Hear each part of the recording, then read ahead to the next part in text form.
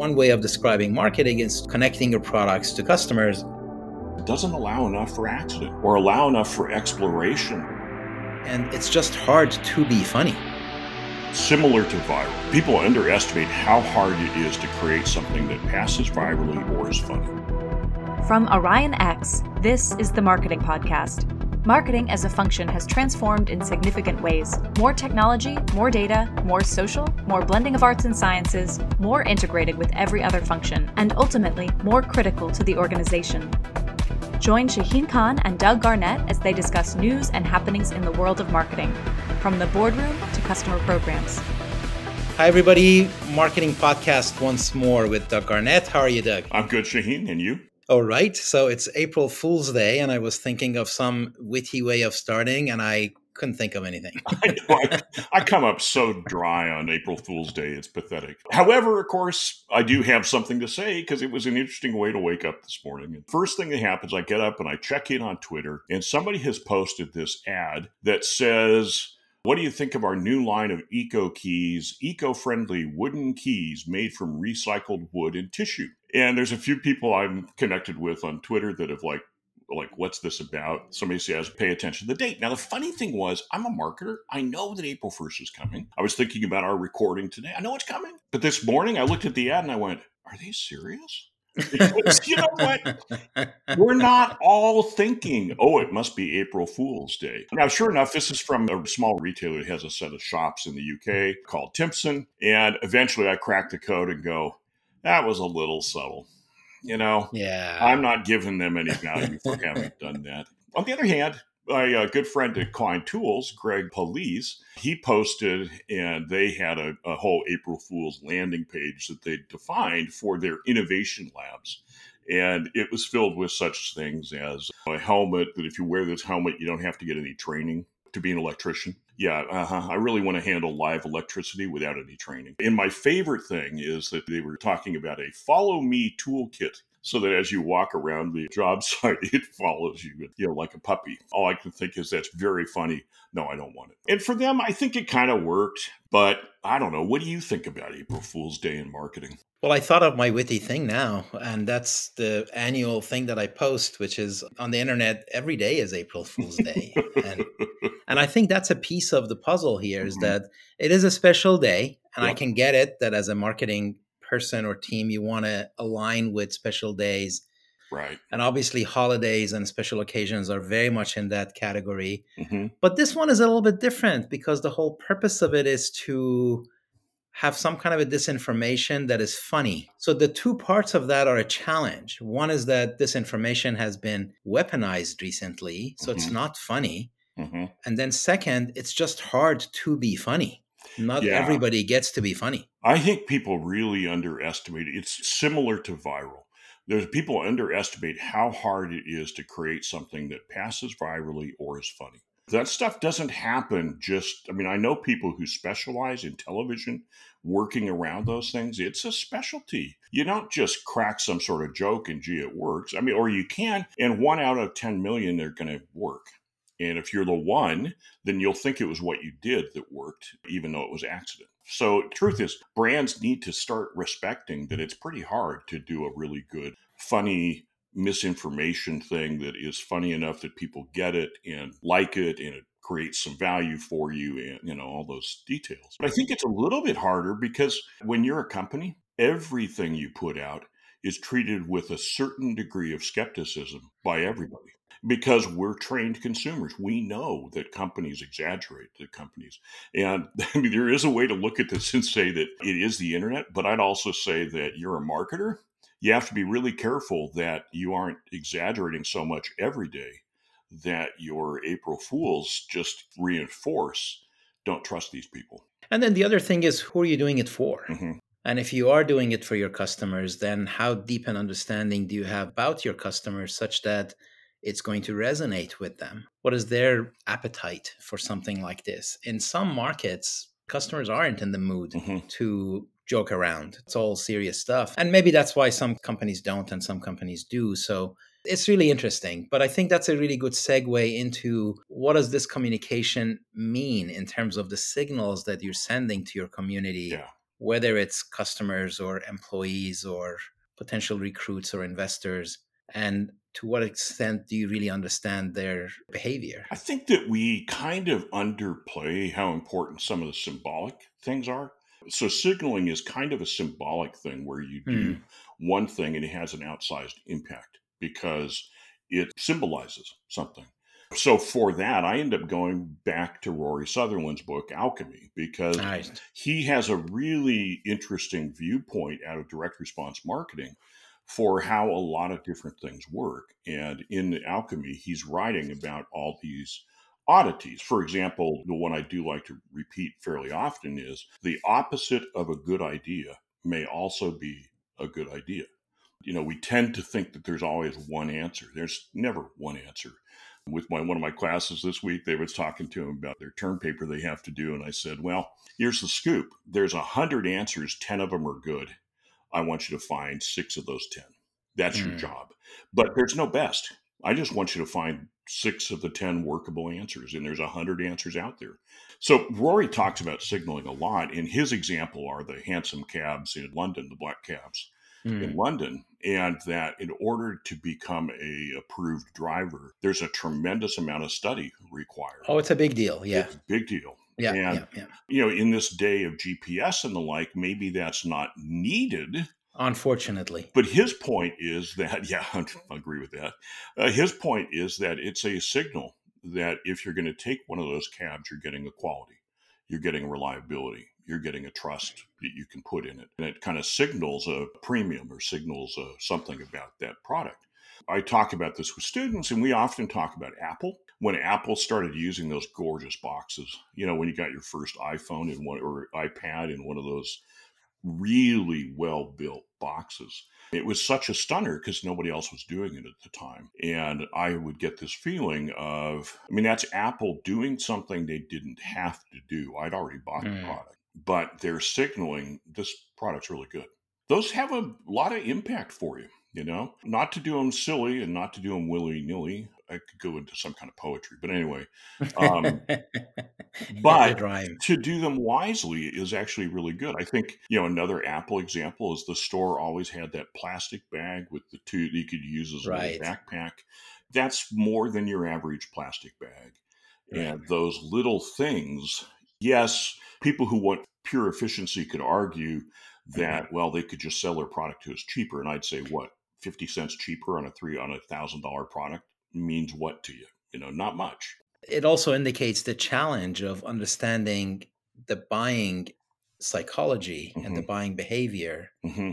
and the signals that your product needs to send that is consistent with the positioning of the product and matching the buying behavior.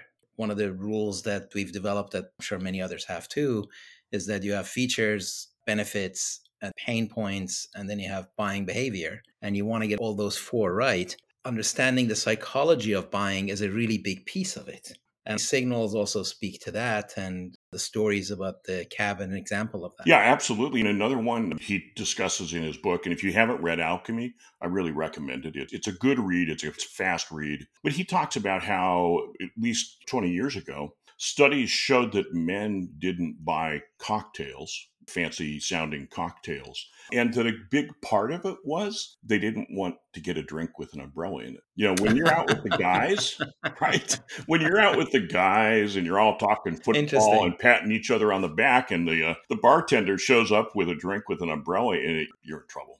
Mm. So that's the psychology of it for Yeah. sure. Yeah, yeah. Mhm. And you had the other story about the potatoes. This one is one of my favorite because it just goes to how people work, and people don't work the way companies want them to work. Companies want to say like, "You're my customer. Be logical." Yeah, well, that ain't happening. And it's not that they're completely random. It's just we have to understand people and humanity. So the king of Prussia, Frederick, has a problem. The actual king of Prussia. This is the actual king of Prussia, yes, has a problem that he's looking at the population and feels like they're at risk of famine and needs to have another nutrition source. And so he decides that the potato would be really effective. It'll grow, they can propagate the crop. It's a great idea.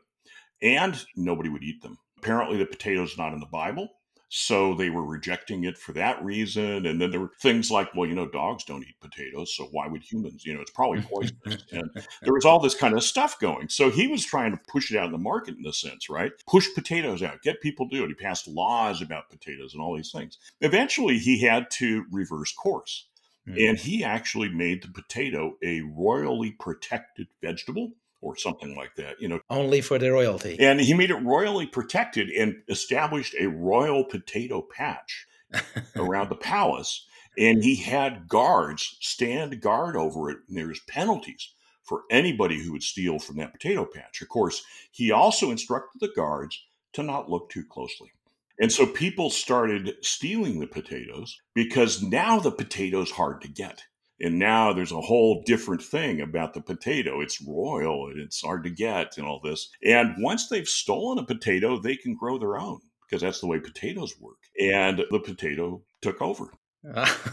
Well, but This okay, sort out how people work. There's a lot of times, we go like, let's give them something free. And you know what? You can give a lot of free stuff away that means nothing. And I think, let's give them something. No. Don't give them something unless they value it. How do you make sure that people value what you have to offer? So this is a good example of positioning the product as a premium product with some scarcity and some nobility attached to it. It's not for you. It's a bit of a forbidden pleasure because it's only a royal thing. Yep. And then, of course, as soon as you do it, you say, well, I can grow it myself. Why don't I do that and save myself? So thanks to the King of Prussia, Frederick, the potato has come a long way. But a segue for us is really just the positioning and how do you find who your customer is and what they need and what is the messaging and what is the narrative and all the different ways that we have come up with to get our arms around this. Yeah, I was surprised when we were talking earlier that we were talking about jobs to be done. And you said in your experience, you've seen a lot of people want to use jobs to be done for positioning and for more communication like stuff. And I have seen was that, yeah. surprised because I've run into it in the how do you invent products world. That is where I've kind of run into it most, was people saying it's the way to invent products. So Yeah. I think I was fascinated by that. So tell me more about that. Well, to me, jobs to be done is just one of several other ways of going about it. There are different ways of skinning the overall cat, and the overall cat is how can I understand what my real, genuine capabilities are for whatever I'm offering, and how do I understand what are real, genuine needs that a customer have, and how do I match the two together? So to me, one way of describing marketing is to connecting your products to customers in an honest, real way. So, how do you go about doing that? There are many ways. JTBD is one, and it can work. We had Blue Ocean, Red Ocean a few years ago as a way of strategy. And how do you find markets that are essentially like a new category and don't have competition and they're not tired? Right. You had design thinking. Stanford has a design school, D school rather than B school, and there's a lot of validity to that. Personas, how do we define our buying personas? Yeah. And I've seen startups go nuts trying to capture a half a dozen personas, and I'm saying just too small to be able to go after really more than one or two. And then there's, of course, the whole customer journey. So jobs to be done is one way of approaching that. Anything can be done badly, anything can be done well. My big problem with jobs to be done is that usually when I think about jobs to be done, people are already doing them. So now you have changed your marketing activity to a replacement, by definition, competitive strategy against an incumbent rather than identifying an unmet need. So it's a good step to go through, but it's not the destination. And my view is that if you're not doing anything at all like that, that's a good way to start. But it's not like you're not graduating. This is positioning messaging 101. Well, and I think really within the world of innovation and new products, it's the same thing. I think that when it's talked about in innovation and inventing products, it's always based with nobody's ever done this in the past. And of course, I get furious at that because all that's in it is stuff that's been done for over 100 years. And they put it together, but it's still basically stuff we've all been doing I've been doing it since the 1980s. I did it on my first project at General Dynamics straight out of college. And it's just what you do. You got to figure out, why am I making this and who am I making it for and why are they going to care about it? And you go into the market and now you got to, how do I make something valuable enough that somebody will pay money for it? Pay enough money for me to be satisfied with what I got paid for it. So that stuff's always been out there. I don't find anything terribly unique in the system, like the way stuff is pulled together. But it's not wrong. It's just not the single way. I tend to think always, like you were suggesting, there's all these models for communication positioning and things like that. Just the same, there's all these models for how do you try to understand people in a way to make a product for them. And maybe this circles back to Rory Sutherland, which is with alchemy, what he points out is that a lot of things that corporations don't see as logical are things that work really well. He talks about the oddity that Coke's primary competitor at this point in time, or over the last 20 years, the one who's really taken a kind of a bite out, is Red Bull. It's expensive. It comes in small bottles, and it tastes bad to those of us who, at least in our generation, I think. I have students who are like, oh no, I love Red Bull. And I think it's because they've learned to get to it. But you look at it and it's like, that doesn't make any sense from a business school perspective. Business school wouldn't say, go make this, but it's the one thing that's happened. And I think that that's my concern with the jobs to be done world, is it doesn't allow enough for accident or allow enough for exploration, that maybe what is needed can't be described as a job and you can't describe the customer hiring it. Maybe it's just more people are doing this and they're going to spend some money for that and they're trying to hit at this and they'd like this. Right. I mean, reality is, and this is our advice to people, and actually what we practice within Orion X, is that we think that all of these models are tool sets that you can draw from and learn from. Mm-hmm. But then at the end of the day, you have to solve the exact problem you have in front of you. And what you bring is the overall knowledge, and process is not a replacement for competence. Process is a replacement for very elementary process, like a recipe. Mm-hmm. And can I make a really good, meal out of a recipe? Then I can, but that doesn't make me a chef. And that doesn't allow me to then go cook for 500 people. So recipes are good for small, one-off, not so bad, occasionally even very good way of doing things. But if you really want to be a chef, if you really want to cater to 500 people, you need a significantly broader perspective on this. And that's really our advice to folks. For those of us who thought about jobs to be done for the product invention cycle, I think my concern is it attempts to make innovation predictable. And that is You can't do that, right? You can't do it. I mean, I worked with Procter & Gamble at one point in my life, and they spent, I think, an average of $500,000 per new product on market research to try to predict and understand. And they did really good work with that $500,000. And guess what? They couldn't predict which product was going to be successful or not. But they made better products as a result, but they couldn't predict it. You can make that stuff a little predictable by making sure you no longer have the opportunity for big success. If you compromise your successes, right, yes. As you get more and more cautious, you'll make sure you never have a big success, but you'll make management really happy. And unfortunately, that happens a lot with products. We got to make management happy. So instead of doing what we should, we'll do what makes management happy. I see. So is that the truism out of this discussion, is that mediocrity can be made predictable, but not excellence? Actually, that's well put. Yes. Yeah, I think that is it. I mean, mediocrity can be made predictable, but you do always have to put the second part with that, which is if all you deliver over the years is mediocrity, you ended failure. You can't thrive just by delivering mediocrity. At some point, you've got to deliver something exceptional. So on that note, happy April Fool's Day, everybody. And please rate us, subscribe, comment, keep us going. Thanks for being here. Until next time. Thank you, Doug. All right. Thank you, Shane. That's it for this episode of the Marketing Podcast. Every episode is posted on orionx.net and shared on social media. Use the comments section or tweet us with any questions or to propose topics. If you like the show, rate and review it on Apple Podcasts or wherever you listen. The Marketing Podcast is a production of Orion X. Thank you for listening.